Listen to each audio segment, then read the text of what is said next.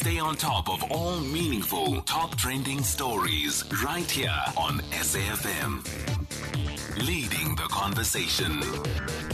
Well, what do you eat? Do you eat what your parents ate? Do you eat what your grandparents ate? How about your great-grandparents? Do you eat the same thing, or do you think that your diet has changed? I know my diet's changed from what my grandparents or great-grandparents ate, and I'm sure it has for you too. It's a really interesting conversation, actually. And there's been some suggestions that one of the problems that we have is that people are not actually focusing enough and using enough indigenous vegetables and fruits, and that if we did that, well, we would be able to move away from hunger insecurity. I mean, I say this at a time when there's new evidence that more and more children in South Africa are stunted. They're just not getting enough food. So what exactly are we talking about, and why is it that diets have become so westernized, I think is probably the right word. Xikombiso Mbhenyane is the professor and head of the Division of Human Nutrition at the Faculty of Medicine and Health Sciences at the University of Stellenbosch. Professor Mbhenyane, good morning and thanks for your time. Good morning, and good morning to your listeners. When people talk about food, I think everyone thinks of different things. I think a lot of people will talk about pap. Many people will think of bread. People will think of potatoes. People will think of different things. Are we actually not thinking enough about the bread about the food that people in Southern Africa used to eat and basically kept us alive for a very long time? Okay. Food is... there are different food items, from your starches to meat to fruits and vegetables. So you are right, people, when they think of food, they think of different things. Actually, when they think of eating food, most of the times they eat starch and meat without vegetables. We see that people don't eat things that are available: cowpeas, ground nuts, green leafy vegetables, pumpkin leaves.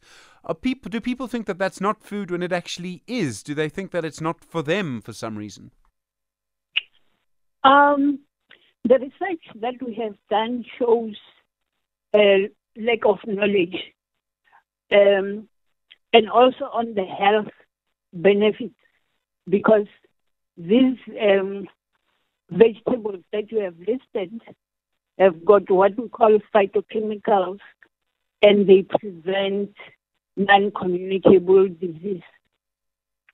So, lack of knowledge.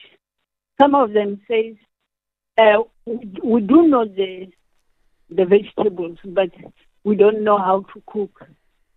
So there needs to be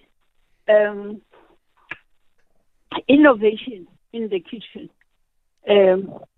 Chop the leaves and add to other vegetables as condiments. But generally, there's lack of knowledge on the health benefits of these foods. And like I said, these foods are good for adults, but they are also good for children. Do you think people, if people don't know, why don't they know? Their parents might have eaten these foods, and yet they're not eating these foods. How did that happen?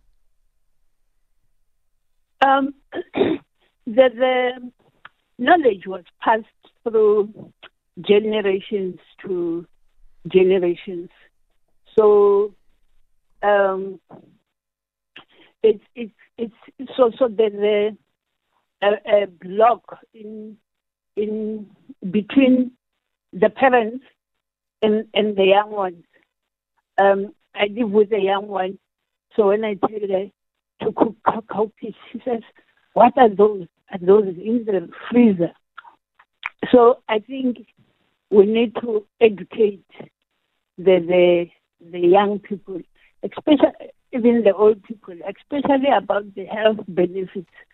Because when people know it's healthy for me, they're likely to use the food. Is it also about commercialization? Western food is commercialized, and that's part of the issue. The food that you're talking about hasn't been commercialized properly. It's not available. It's not packaged properly. It's not sold in supermarkets in cities, perhaps. Is that part of the problem? Yes. Access, what we refer to access, is not commercialized. Right now, the access is through the informal market, except in some provinces, like in the Pumpu, you have SPAR working with subsistence farmers. They do that, but also there are restrictions or whatever with the big supermarkets in terms of acquiring food from the local farmers. So the issue of access is a critical thing, but people are able to find it in informal settlement. And I also think the informal settlement can create an economic line for them. Professor, thank you. Professor Xikombiso Mbhenyane is the professor and head of the Human Nutrition Division at the Faculty of Medicine and Health Sciences at the University of Stellenbosch.